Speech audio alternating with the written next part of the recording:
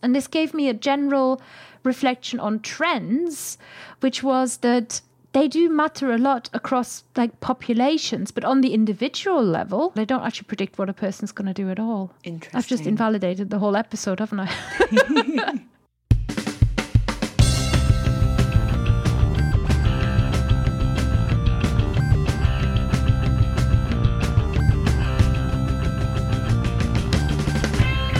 Welcome to The Fluent Show. Hello, hello, hello. A podcast about learning languages and reaching your potential. Hello. My name is Kirsten Cable from fluentlanguage.co.uk, and I'm here with the one, the only, the most Milton Keynes based Lindsay Does Languages from lindsaydoeslanguages.com. Hello, hello. Here on The Fluent Show, we talk about languages, communication, curiosity, and enriching our lives through the challenge of learning something new. Woohoo! Good morning, Lindsay. Good morning. Can I compliment you on your rolled R there?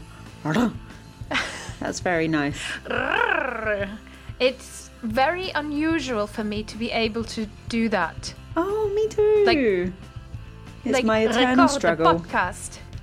Yes, like I can't do it on demand, and there's a Gabe Weiner interview where I'm sure he did it in 7 interviews, so that I actually heard it in one. But Gabe Weiner once explained how to roll the R, how they do in Russian, which he says if you say the words Prince of Prussia, but you say Prince of Prussia. So basically you do the P, close your lips, and then try to roll the R, then you'll get a good like R in the right place for Russian. But I think that's a different rolled R to how they do in Spanish. I mean, I'm not going to attempt that on a podcast. The P, that I've said it now, is the ultimate, pop guard P, isn't it? It's true. It's not very podcast friendly. Pop guard podcast. Sorry, editor. It's true. And from teaching a German pronunciation course or making a German pronunciation course, I know that the German R and French R are another different kind of R. So there's a lot of different kinds of R's. I think they're a tricky letter. I'm having a good morning with the rolling R's, but it is very unusual for me, I have to say. Oh, I've got another fun fact about that, Lindsay. Okay. I talked about this once with a speech therapist for children, and she told me that beyond it being muscle memory or genetic, is you actually grow, your muscles grow a certain way, and then at some point you've stopped growing.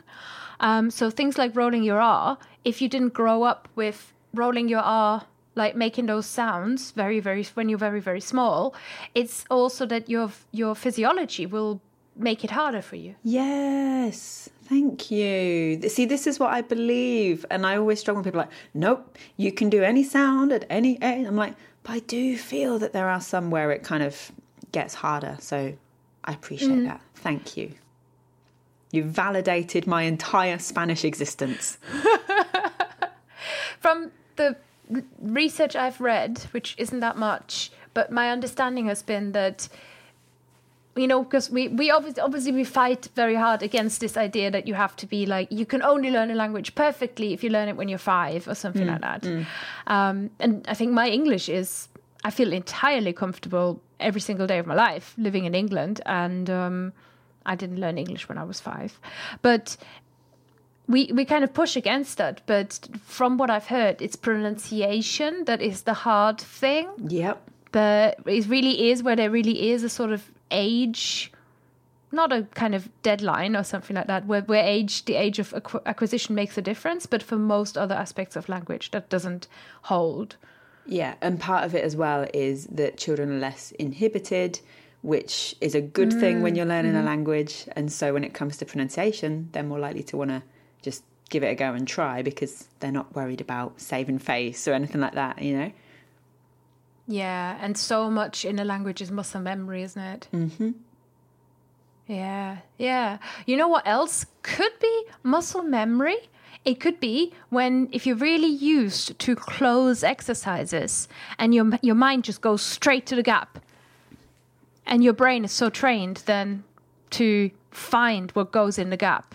And you know what can train you in that? This is a great bridge. Oh, I mean, okay. If you say it's a great bridge, it's a great bridge. Go. Yeah, I gotta believe in myself here. Well, it's that exercise is obviously called a close exercise, CLOZE. And I can't knock you for trying. The best possible way to train the close exercises and for being just generally a language practicing professional is with Closemaster. Whoop whoop! And here we are at the show sponsor. We got there. Learning with Closemaster is fun. It's great language practice, and it's an app-based, but also web-based. But people say there's an app on a web. Anyway, it's a game. So the game is simple. You see a sentence in your target language. There's something missing. You got to fill in the gap.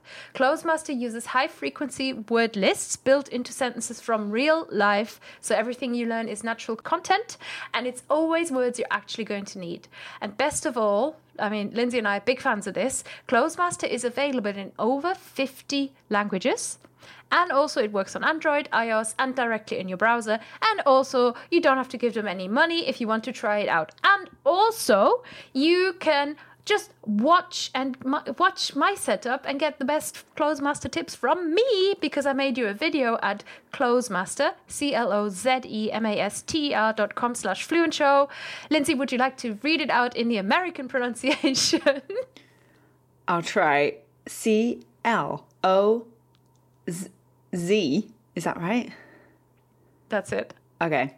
EMASTER.com. Oh, that was good. So that's closemaster.com/FluentShow. In any accent, go there, and thank you so much to Closemaster for sponsoring and supporting our little mad Fluent Show out here.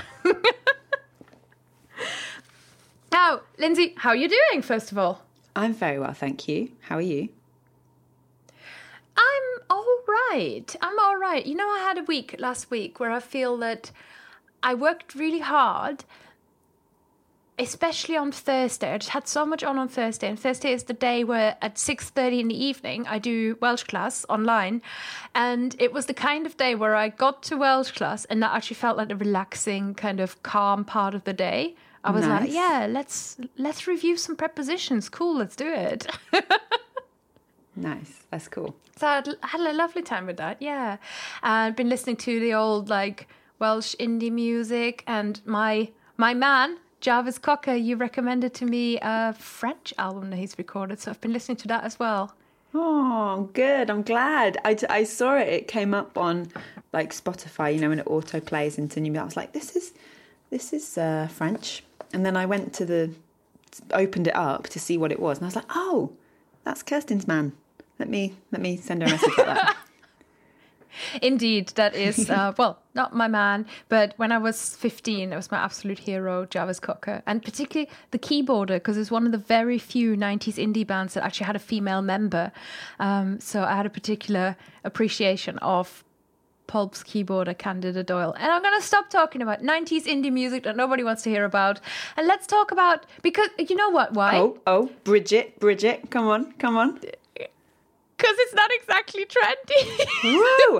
That one is 10 out of 10 for that. Thank you. I like that one. Thank you. I mean, trends affect all areas of our lives. And today, Lindsay and I are going to dig into language trends. And before I start, I also want to just so recommend this article. I mean, there's lots of articles in the show notes. Some of them that we found in our research are so bad that I'm not going to link to them. But and we'll talk about maybe why they are so bad later on. But there is one that I really enjoyed, and it wasn't about languages, but about sort of consumer products in general from the point of view of a stationery blog that I follow, and it's called The Tyranny of Rose Gold. I highly recommend it. It was a really good read and kind of interesting reflection on, I guess, the somewhat futility of trends and how they just, how everybody's with Greta and then they're not, and then everybody wants to get rid of plastic, and how many trends and how they influence our lives. And Yeah, the good and the bad. The good and the bad. Lindsay, would you consider yourself a bit of a trend follower, fashion victim kind of person? Babes, I'm a trendsetter. How dare you? No, I don't consider myself a trend follower at all. Like if I see something kind of in a window, if we talk about clothes, right? I'm kind of going, if it's something that I would wear, I'll be like, oh, they stole my look. And if it's something I wouldn't wear, I'll be like, oh, I'm glad that's in fashion because I don't want to wear that. So I can just plod on with my own clothes. Do you know, does that make sense? Yes. So you are almost, this is, because in the notes I wrote down about the scene from The Devil Wears Prada. You're almost a Devil Wears Prada type of I don't know. I think I've seen that like film once. I'm not sure what that was in the notes. Okay, so there's a scene where Meryl Streep's character, who's the fashion editor person, we've got that, and then you've got Anne Hathaway's. She's the devil. Okay, and then you've got the Prada. I don't know. You've got the person who wants the job, right? Anne Hathaway's character, and Anne Hathaway is wearing this jumper where she's like, this jumper is so unfashionable. I'm so not in this world. All of you people are like, and she's sort of this. I'm not. You can't influence me. And then you get this speech from Meryl Streep where she just talks about, this color actually, this thing is only in this color because it was on this runway and this person like came up with this, and then it was here, and then it went through the shops, and then it went through this, and now you're wearing it, and just kind of really like pulling her down. But I thought that was really interesting because there is a truth that even if you like go out to resist a trend, or if you just decide not to be involved, it's still like the water that you swim in, isn't it? Yeah, so to a certain extent, it just influences us. Yeah, that's true. Like it still exists around us. Like you say, not just fashion, but everything. Everything.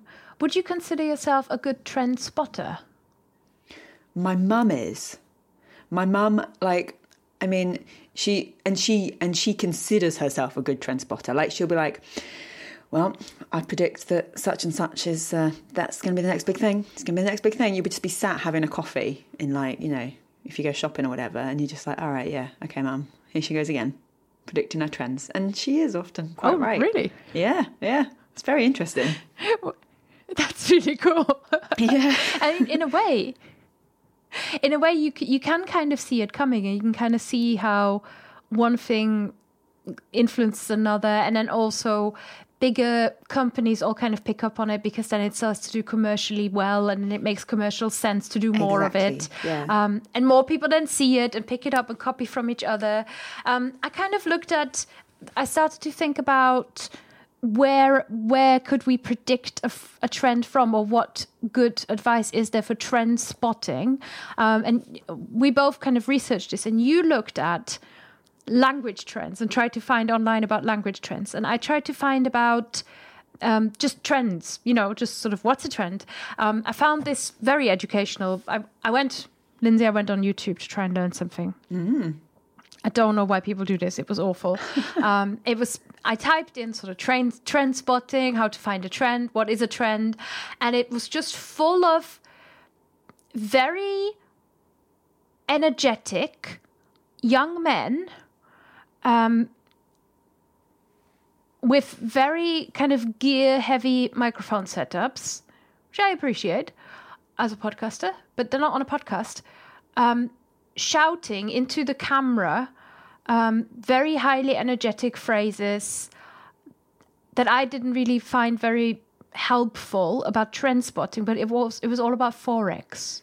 And then I had to work out what Forex is. But it's interesting because everything that you've described in itself is like a trend on YouTube. That whole style of Pro-tubers. Right, yeah. So it just permeates, right? It was really everywhere. Like it was all I could find. So either because I was logged in, Google own YouTube, don't they? Like they just think I really like talking about money, which is not wrong, but or there just wasn't anything else about it. And I found one educational thing where the most useful I took from the long video was a trend is a new pattern of behavior that gets documented So we all start seeing it in lots of places, and then everybody starts doing it, which, to be honest, I mean, that didn't really tell me anything either. So, in other words, that didn't really help me. How about your research about language trends? So, can I explain the story of why we're talking about this? Mm-hmm.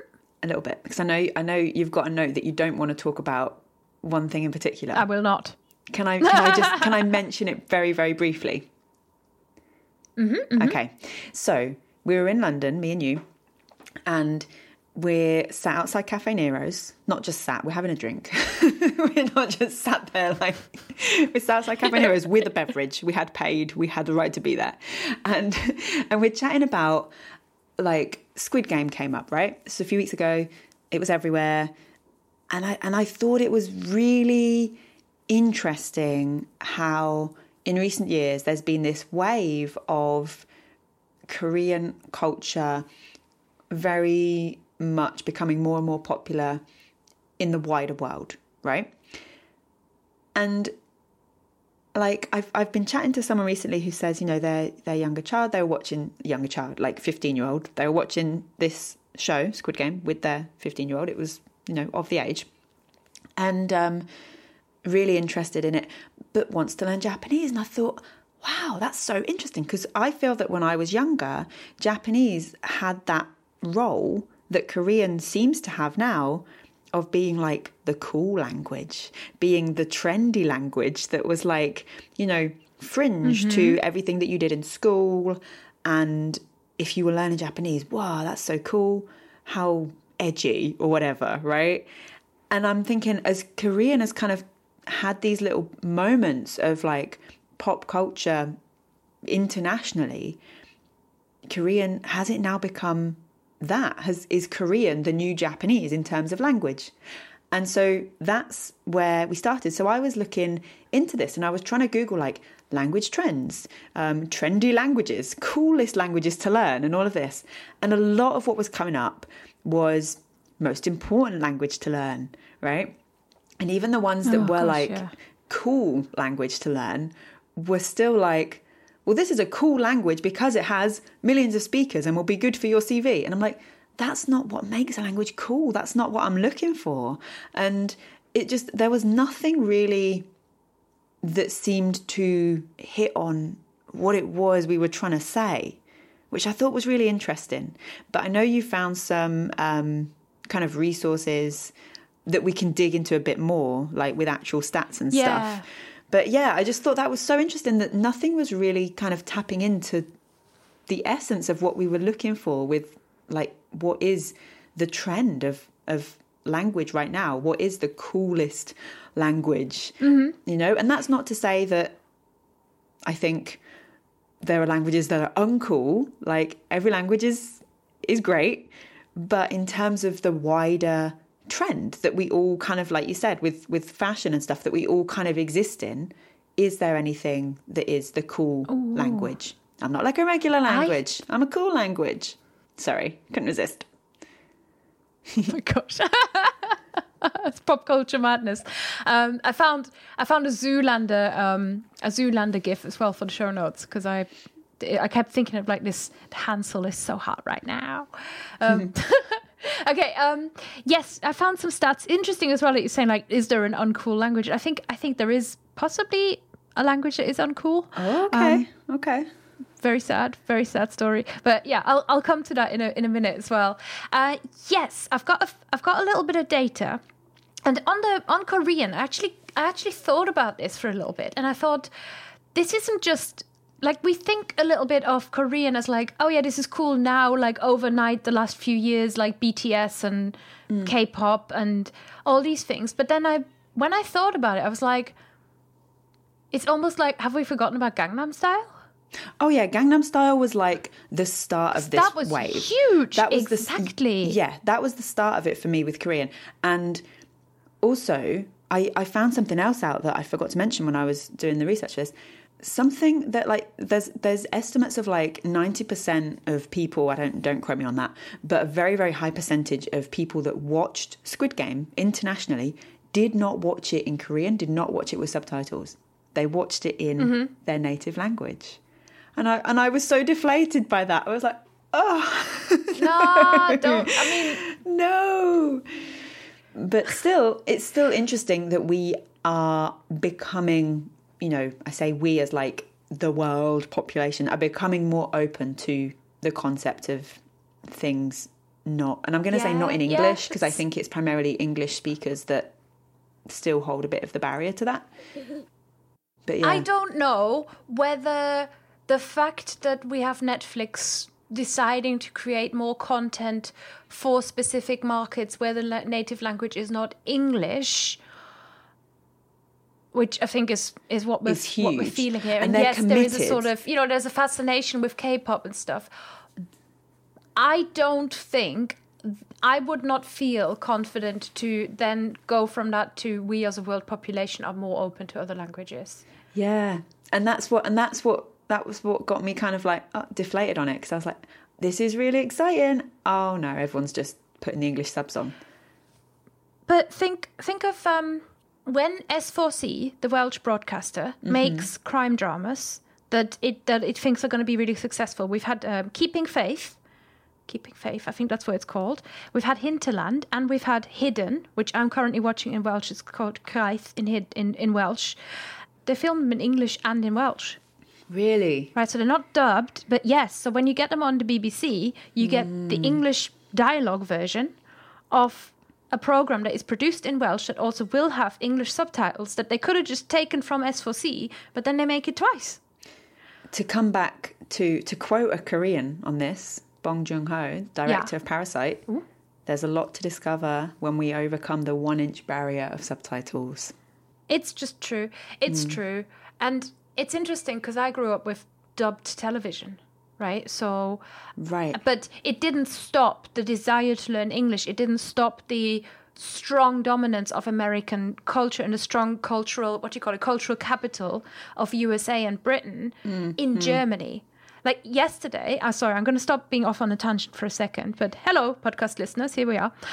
Yesterday I watched, because I found it on Netflix, for the first time ever in my life, in the original language, Trigger Happy TV. Because I was like, let's look at London in the year 2000. But I remember when this came out, I was already like in my little German village, just super, super Anglophile. And like, if something was filmed and I saw in the background something that had like a pound sign, you know, in the currency, or there was like a British phone box or something, I would just be really obsessed with it. Yeah, I was on it. I was like how people are with K-pop now. I was with Britpop. A trend. Anyway. But I watched her and I was like, reflecting on this now, it's like it was dubbed. It was not subtitled, even though it's a comedy show with not that much dialogue, really. It's like a sketch show. It didn't stop me being really into, like, maybe less so the language, but just it didn't stop the cultural capital just because it was dubbed. When you grow up in Germany and you're watching television and the television is dubbed into German, you always know. Right? And you know that that's not the original. And then the original Originalverfassung, so the original audio track, gains a lot of extra cred, right? So then they do cinema screenings in the original, and people come and people are like, aha, yeah, and it gives it an extra kind of prestige. Right, anyway, I'm off on one. Shall we talk about data? Let's data it up. Yeah, let's data it up. Okay, so the useful data that we found. Oh, you know what because I think trends are subjective secretly. Another thing to mention where we couldn't find really good data, but got a lot of really good sense of gut feeling, before we dig into actual stats, I thought let's mention that we both surveyed people kind of in our social media audiences. And I think you've got the responses from your Instagram little poll. Yeah, I basically said, what's the coolest language right now? And got surprisingly quite mixed responses. Spanish, Portuguese and Armenian, Italian, Korean, French, German, Arabic or Russian. I don't think I'm qualified to answer. Hashtag uncool. Japanese, Esperanto, Espanol. Oh, no, that's the same one. Tunisian Arabic, very specific one. Possibly Korean because everyone wants to be in Squid Game always follows pop culture, no? Interesting. Uzbek, Mandarin, Korean because of BTS and Squid Game, Korean, and Spanish, Icelandic, English, Korean. So there is a dominance of Korean, which kind of highly scientifically proved what we had predicted. Well, I think the data to a certain extent bears it out. So, okay, so let's dig into some data, and we've got two different data sources, and we have to say they reflect very different worlds. So the first that we found was the British Council language trend report or something like that, but it's not actually about trends. It's actually just about, hey, here's how language teaching is doing. So there's not much really about trends in there, but we've got it. So we've got some data that we looked at about British schools, because that's what the British Council talks about. And then they've done a survey, which I think is maybe more interesting for our purposes here, of 2,000 UK adults about the languages they study in lockdown. So I've got a quote from the British Council Schools report, which I think we'll just skim over today because longest podcast ever. There has been a large decline in the number of pupils entered for GCSEs and A-levels in other modern languages, i.e. languages other than French, German, Irish, Spanish and Welsh, whilst French is the most popular language at primary, Key Stage 3 and GCSE, so up until they're 16, I think that's what that means. Yeah, that's right. Spanish is the most popular A-level language, which means 17, 18-year-olds, for the second year in a row. So they're saying it's all about the Espanol with the older teens, but then French is still super, super strong.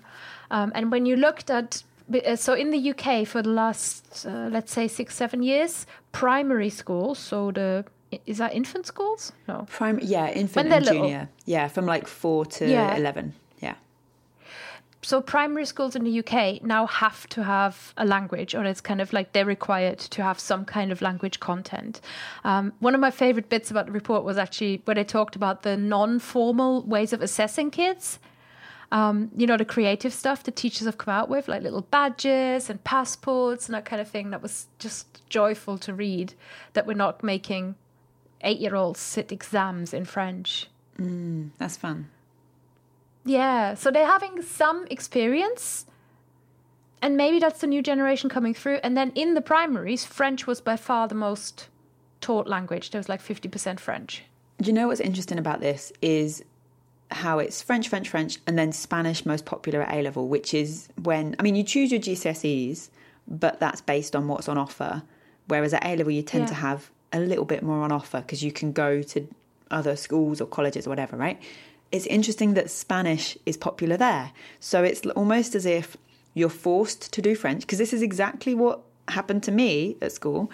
I got to pick Spanish at GCSE, but I still had to do French to prove that I was capable of learning a language, right? Christian had this. Christian wanted to do German, and they wouldn't let him because he wasn't good enough at French, he said. Yeah. And so it's almost like French is the kind of... the benchmark. Like the gatekeeping language of like, well, can you do it? You can? Okay, you can do Spanish, you can do German or whatever. Oh, you're not very good with French, so we're not going to let you do Spanish. And so I wonder if French kind of playing that role makes it seem less of a trend and makes Spanish seem cooler, right? Because it's not what you've been forced to do. It's different. You're going out there and you're doing your own language. Thank you very much, I'm seeing something emerging here as well, a pattern of, like, because you're saying cool, and the question, it's interesting as well, because the question you asked was like cool, but when you talk about it, it's almost like cool is not being in the trend. Cool is going against the trend. Yeah, because I'm thinking of trend... Like hipster. I'm thinking of trend as... something that is maybe it is against, but you're right, there's also that other meaning of trend, like what they're talking about here in this report, of it being what's happening versus, and that's how I was kind of thinking about it mostly, and you were thinking about it as almost like what's cool, but cool is often when you see that a trend is emerging and you're like, I'm not going to go along with that. I'm actually not in the trend. You're Anne Hathaway in The Devil Wears Prada. But then, because you are reacting to the trend is still influencing you.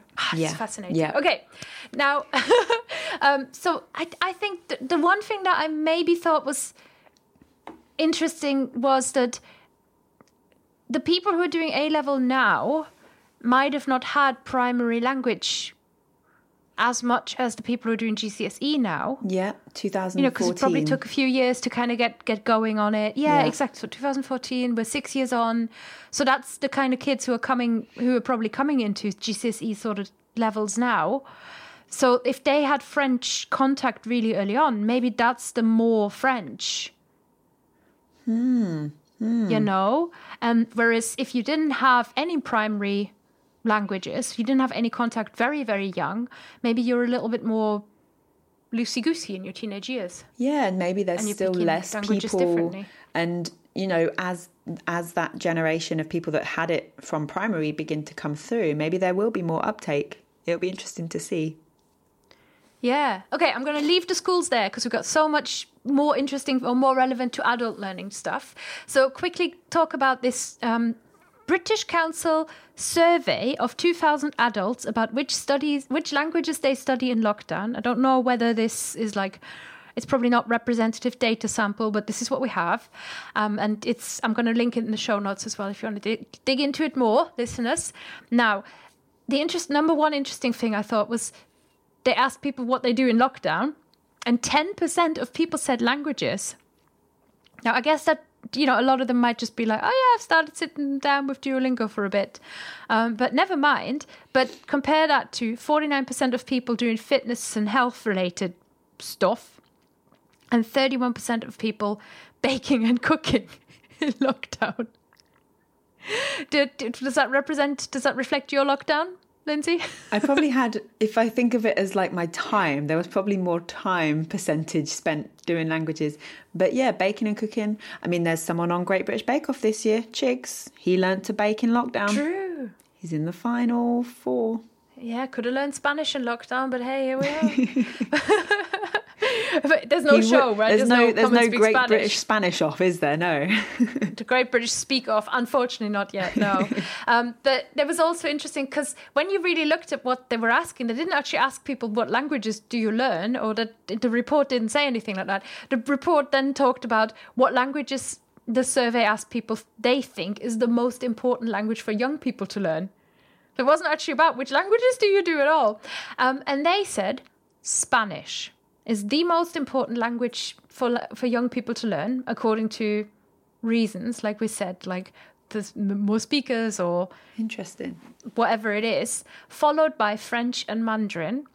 And I'm going to tell you about the uncool language.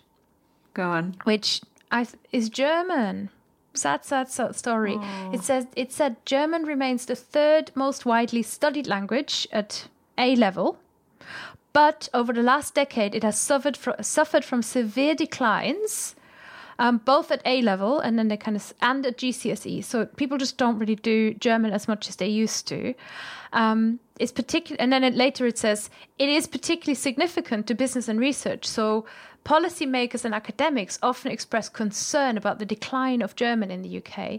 And I've also seen industry reports. So in a way, I wonder if it's less cool because you get more adults telling you how important it is to learn German. Again, and then you don't want to do it. Yeah, the impact on it that then bucks the trend. Maybe. And then creates the next trend. Yeah. Yeah, interesting. And one other thing from the British Council report that I thought was really interesting, the primary schools that do German, most of them are in the richer areas. That is interesting. Isn't it? So German is studied, but has a slight sort of economic wealth association, which I think is how people think about Germany. Or at least that's the impression I get when I talk to people, and I regularly talk about Germany because I'm from Germany. I get the impression people often think Germany is like this super rich country. Yeah, that makes sense. Yeah, efficient industry, Volkswagen, all that kind of stuff. All right, let's get to the good stuff. Let's get to the good stuff. She says, half an hour into the podcast. If you're still listening, hello. So we thought and looked around. So we've kind of done a few different ways of trying to see what's popular at the moment and trends and all that stuff. And yeah, you can find out what's being taught in schools and you can, ask people. But really, probably the most revealing way to find out what's popular in adult languages, or at least what people are kind of picking up, doesn't say if they're sticking with it, but picking up and kind of curious about, is obviously to see what's studied in apps. And the app that I know publishes every year, sort of actually pretty substantial report about how languages are learned in this app is Duolingo. And that's an interesting one because it is also the biggest. So we have had a look at the Duolingo language reports, I think they're called, from 2020. And there's been one specifically about the UK. I haven't found a USA one, so there may have been one, but we'll have a look at the global and then the UK one. Lindsay, do you just want me to run through this and then react? Or do you have any pre-comments? No, go for it. Yeah, I'm intrigued. Okay. So the first thing that Duolingo reported about 2020 is that there was a huge spike in users when COVID hit, and that the spikes in users, I thought this was so interesting, were closely linked to government policies and especially to how clearly and decisively governments communicated them. This was already apparent immediately after lockdown, so they saw increases in new learners in each countries when the countries announced the lockdowns. That is fascinating. I think they have graphs on that, right? I feel like I've seen a graph on this. Mm-hmm. And yeah, it's very, very interesting. Which to me just shows how much people want to learn a language and how much people think that time is the barrier. Is a factor. Yeah. Mm-hmm. It's very interesting. Yes, although there is a secondary issue, or actually there was maybe even a primary issue, which is that lots of people lost school contact and school tuition, so picked up the apps to replace what they were missing in schools. So the apps kind of took a sort of supply teacher role almost. Yeah, that's very true. Mm-hmm, mm-hmm. So you've lost your language practice, at least for a bit, while a lot of schools are scrambling and not knowing how to do online teaching and all that stuff. So, but yeah, I think you're right. I think there is a huge perception out there, even from people who have done languages before, that you have to make time for a language and that means hours and hours every week, which isn't true. It really is not true. Okay, so English is always at the top in Duolingo. English is the most popular language in Duolingo, and I don't see it as a trend because it's like the state of the world, right? It's just the world we live in. But it's interesting because the other app, and I want to give a huge shout out here to Steph from Drops. The other app that we've got data from is Drops, and in Drops, English is not the most popular language. So I think that can be explained when you look at the user base. So Duolingo just has a much, much bigger global spread and really is kind of everywhere. And through that, I think English has become the most studied language on Duolingo, which reflects English being just in demand in so many countries around the world. And I thought that was interesting because it again shows what we're seeing in, when we're asking people and in every context here is, if you're asking what's an important language to learn, what's a cool language to learn, what's a trendy language to learn, it always depends on who you ask. So then in the report, I skipped to the fastest growing languages bit, right? Because that's where the trends are. And Duolingo also reports a rise in Asian languages. Their most popular language is actually, in 2020, was actually Hindi. Out of the fastest growing language was actually Hindi. But then when you read the report in detail, it said they had a new Hindi course. They didn't have a Hindi course before. Okay. So it might also be the newness, and obviously India's got a huge population, so if it's out there, that would have something to do with it. I wouldn't necessarily think that there's a social context there. And the learners of Hindi stated much, much more than the learners of Korean and Japanese that they learn for family reasons rather than culture or travel. Interesting. So I've got a quote. It says, the meteoric rises of Asian languages indicate that global interest in these languages and their cultures is more than a passing fad. Fad, a trend. Interesting. While English, Spanish and French might be comfortably at the top of the list in 2020, language trends are actually changing fast. Korean jumped 2 places this year, and Chinese is set to overtake Russian for the number 9 spot by the end of next year. Yeah. So I think this is interesting to observe. I'm not entirely sure what that tells us about. I mean, yeah, because if we think back to what we said earlier about like when I was looking for those lists and it's like, oh, this is cool because it's really good for business or whatever. Chinese, English, Spanish, French, they're still kind of fulfilling that same perception, I think, in a lot of cases. That's not to say there's not great reasons, like kind of fun, pop culture-y reasons to learn those languages.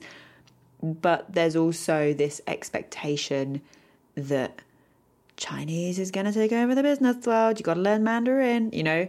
People have literally been saying that for like 25 years. I know. I'm kind of waiting for my entire life. When's it going to happen, guys? Well, yeah. I think...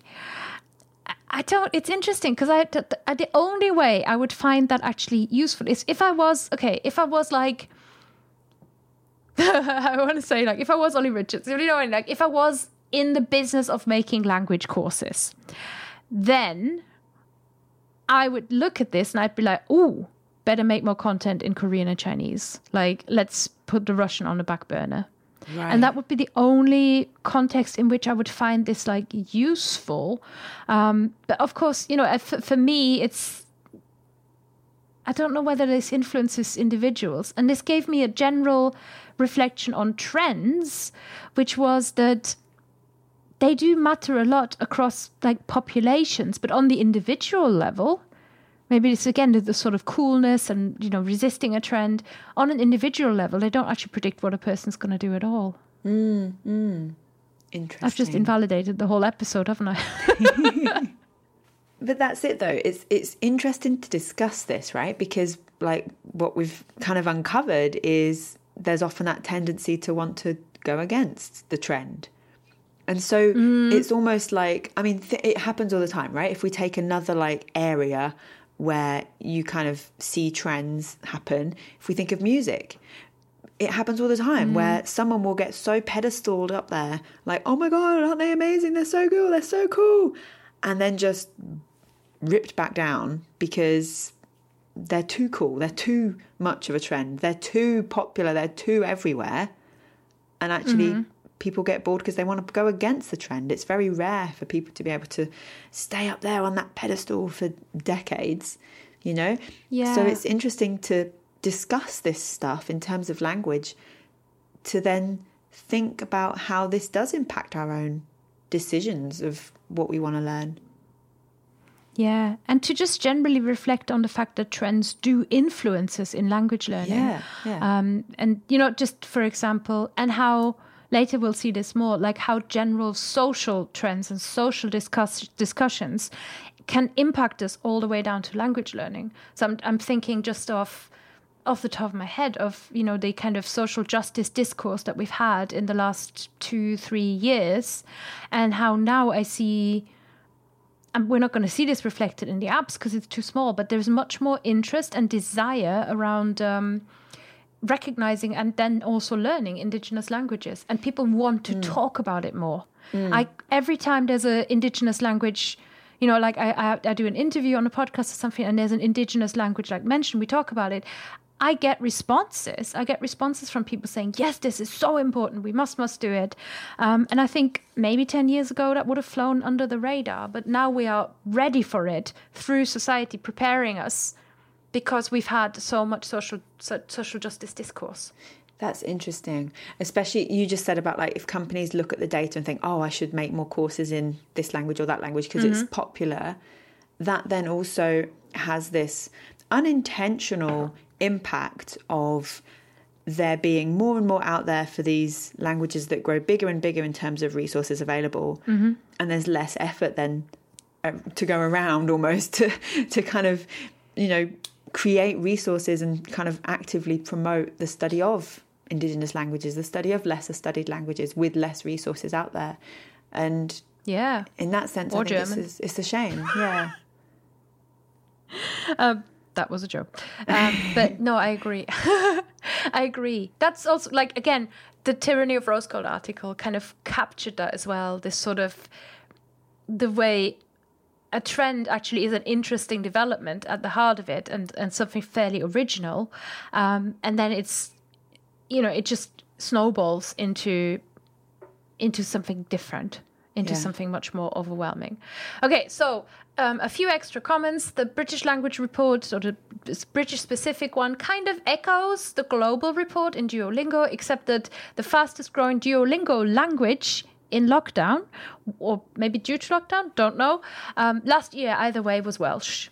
So that's an interesting one, because the Welsh course is not new, but a lot of people kind of picked up that course, and at least, again, because somebody picks up Duolingo and does a Welsh, like 3 Welsh levels or something like that, they're not automatically like serious about Welsh, but people were kind of curious and playing around. And that also, we just literally just mentioned about there being this kind of element of justice and wanting to recognise and learn Indigenous languages as well. Yes, potentially, yeah. And okay, so again, Duolingo doesn't represent as well interest in every single language ever, because as we've seen with Hindi, if they don't have a course in it, they can't capture data of whether people are interested in it.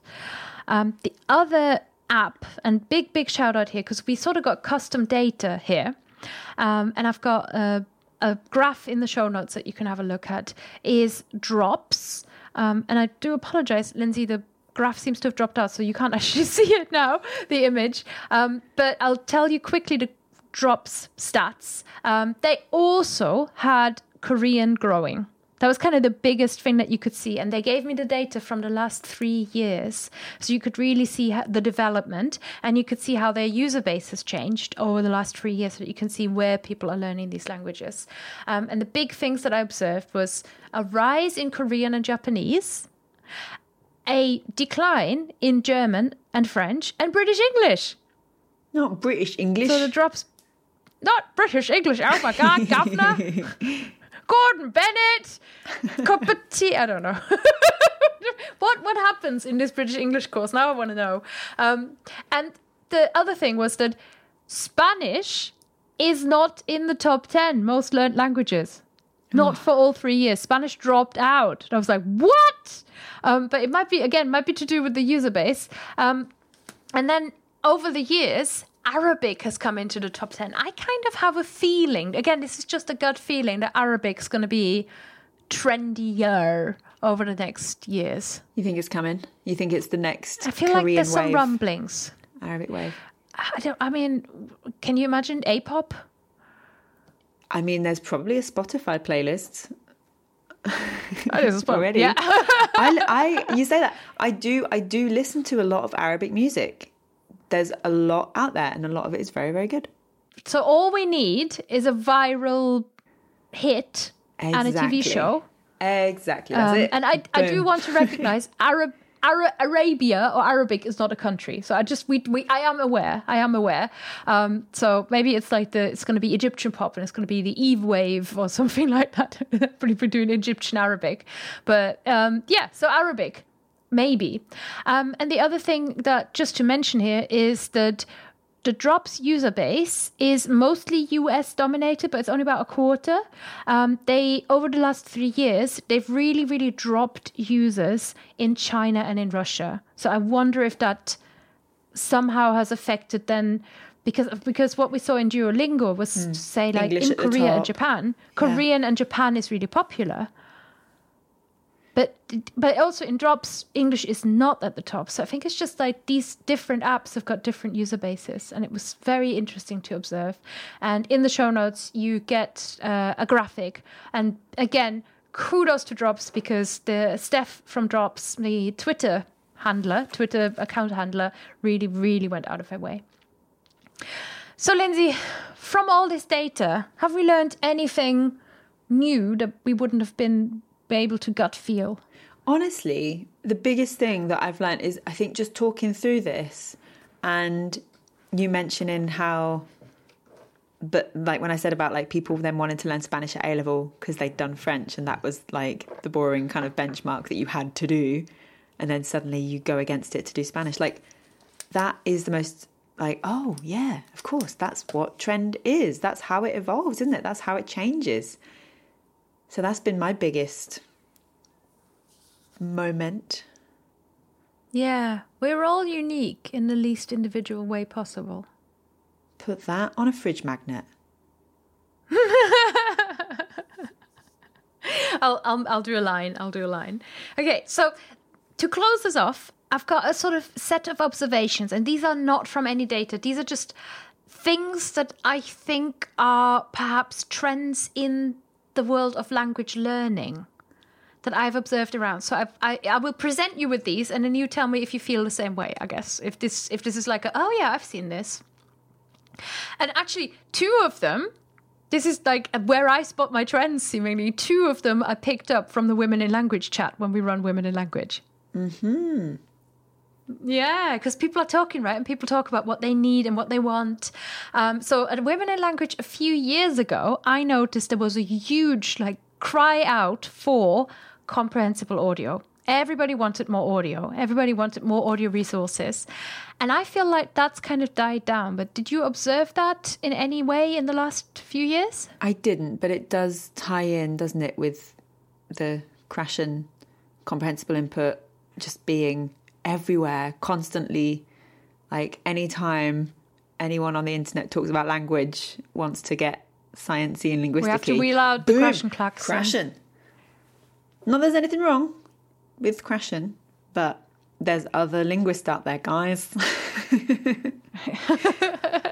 Yes, actually. Okay, so then I also wrote that one down. The crash and klaxon, which we don't have the audio for it, but crashing.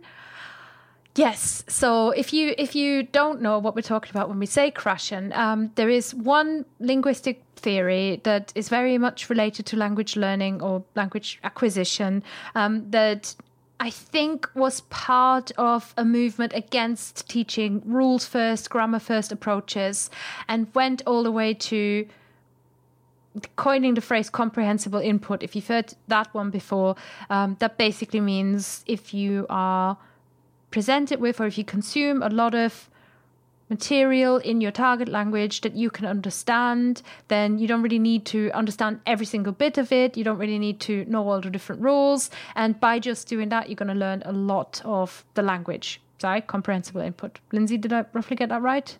Yeah. And what it often gets mistaken for is, cool, so I can just put stuff on in the background and listen. I can just read a book and... Nah, that's not quite it. Which I think is a shame, because that's not what crashing is really saying. That's it. And it's a very, I mean, it's been absolutely butchered. And I think the thing is, it has informed and served well an awful lot of tech-based approaches and materials and stuff. And as such, you will see this a lot used, the comprehensible input, like input theory, you will see a lot kind of thrown around as the scientific method that underlies and then will guarantee you success when you use a specific type of product or app, which again is not wrong, but through that it's kind of become like advertising, and then people have kind of taken it and made it into like winning method, and then you get the kind of like YouTube bros talking about it as well because it's science, and it's just kind of been really simplified to its absolute core, and yeah, I don't know, this is boring, but yeah. So if you Nettie on Facebook also, because I asked about trends, also mentioned this sort of anti-grammar push, and I think that kind of goes along with this and the comprehensible. So when people talk, I think anyone using the word comprehensible is essentially to some certain extent crush and influenced, and this sort of input theory. So that's one trend. And then I also think a desire for connection and people wanting to connect with each other. That might just be an internet observation or something like that. But like people wanting to learn languages in a community of language learners. Have you observed a change in this? Do you think COVID had something to do with it? Possibly COVID. Yeah, maybe. Might just be social media in general. Okay, then the next one is really a reflection on the fact that we've kind of touched on it. Languages change to reflect, or languages, the way languages are learned and the kind of things we care about. And actually, language itself changes to reflect what we care about and what's important. And I've already mentioned social justice in a previous context, but I think there's been much more focus among learners and just generally in the languages on a much stronger interest in how languages express like gender identity, gender neutrality.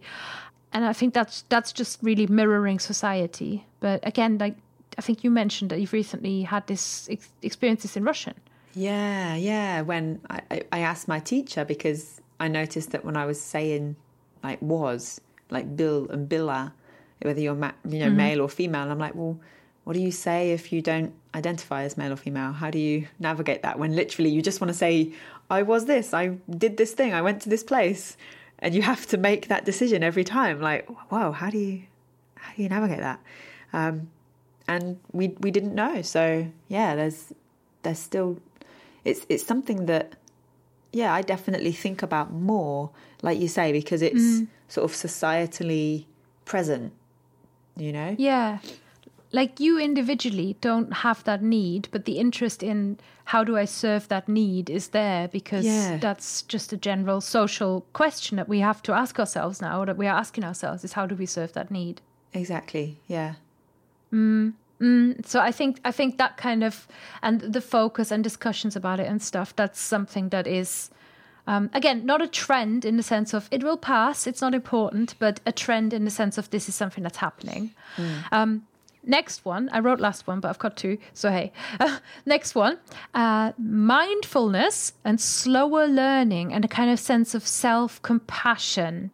And I thought about this again, it goes hand in hand with how in our societies we are making an effort to talk more openly about mental health struggles in general and how young people are suffering. Young and old, we all are, life's hard. But, the general openness and readiness to talk about mental health, I think that's coming into language learning a little bit. Yeah, that makes sense. And again, kind of like the last point, it's something, like you say, that's kind of societally a conversation. And so, of course, it's going to be impacting language learning. And I thought of that as well as like it's almost like a reaction. You know how like maybe this kind of attention to self-compassion and slowing down a little bit is like a reaction to very demanding work cultures and productivity cultures, and perhaps in language learning as well. Like it's obviously our languages are our lives. How we do our languages is how we live our lives. But this is almost like a counter trend to apps that put a strong emphasis on like being fast and efficient. Yeah, again, maybe that's with just my dream because people still want to get results fast, don't they? No, that makes sense. It's again with the kind of bucking of the trend, of like, why is this so fast and intense? I'm going to I don't want to do it that way. I want to do it this way, Yeah. And I think that's like, it's certainly a narrative that I find myself wanting to support, liking to support. And I'm actually quite pleased that this is a trend because I feel, when a trend happens to match how you're thinking and then you feel like, oh, people, I told you so. I've already been saying that for 20 years. Yeah. When that indie band becomes famous, when you see your outfit in the shop window, that's it. I was mindful before it was cool. Very mindfully said. Okay, the last one, and this is from a teacher, because I was asking as well, like, other people any trends that they see. I think this is interesting. That something that they mentioned is this sort of sense of TikTok teaching. So TikTok or Instagram Reels, people dancing around and like pointing at grammar mistakes, or I don't know what on earth people do on Reels. But then like YouTube kind of things as well. And I think that the general kind of sort of language light, I would call it. And I've seen this with the YouTube expat is a huge thing at the moment. We've seen this in the Women in Language nominations. We've had a good bunch, like not hundreds, but we've had a good bunch of people nominating as like where I learn about language, where I go to think about language, right? YouTubers who do this kind of like an American in Germany kind of content. Interesting. And I thought that was interesting. Yeah. I don't really know what to do with that or whether this is all like connected, but this sort of, I feel like a kind of a lighter discourse about language. Yeah. I don't know. I've not noticed. Oh, you know what's on the down? Those ridiculous memes where it's like French, a pretty word. Spanish, a pretty word. Yeah. German, someone melting. I don't know. It's just, I've always hated those. That was always the butterfly. Yeah, it's always that one, isn't it? As if Schmetterling isn't a lovely word. Anyway. So certainly, like, there are some trends in how content is made as well. And again, like language content and how languages are taught almost, like that's then changes to reflect as well. So in conclusion, one thing that I really, really felt strongly all throughout this is like language trends, they really reflect our social trends. And that seemed to be really consistent.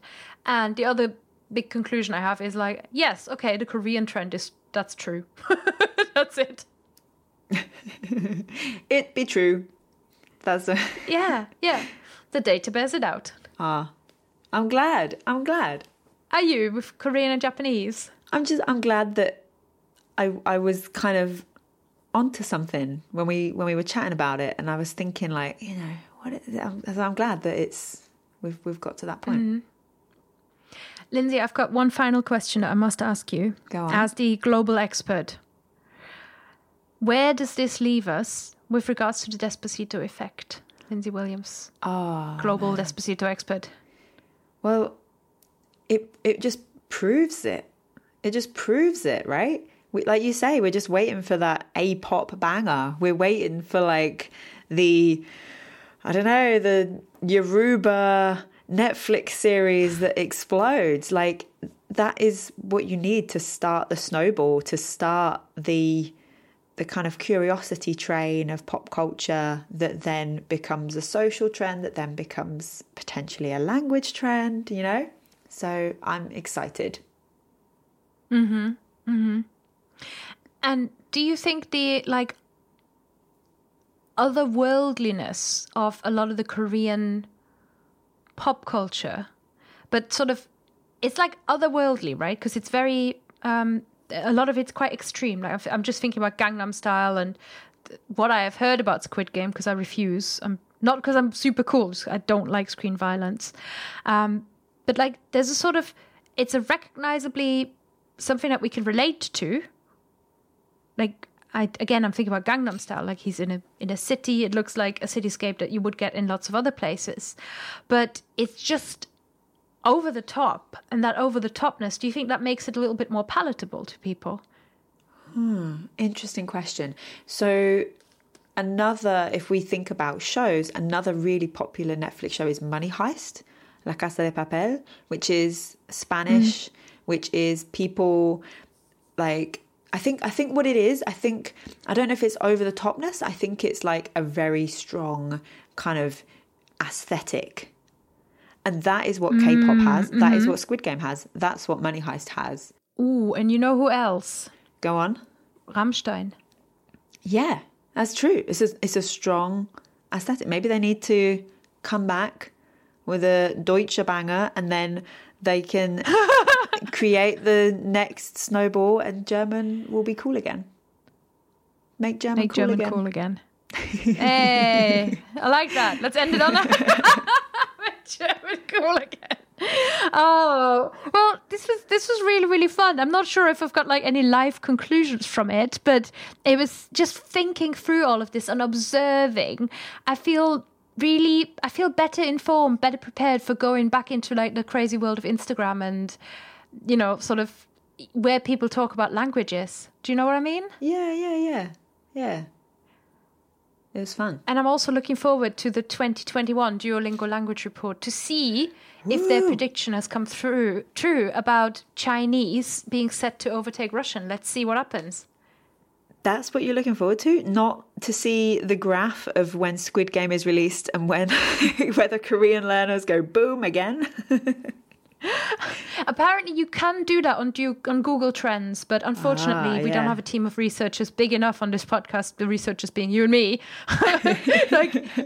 You could go into Google Trends and actually see perhaps like when was Gangnam Style released, and then do like a search for Korean language and see if there's any spikes. That would have been quite interesting, but unfortunately I ran out of time, and I think we're all running out of time because this is a long podcast episode already.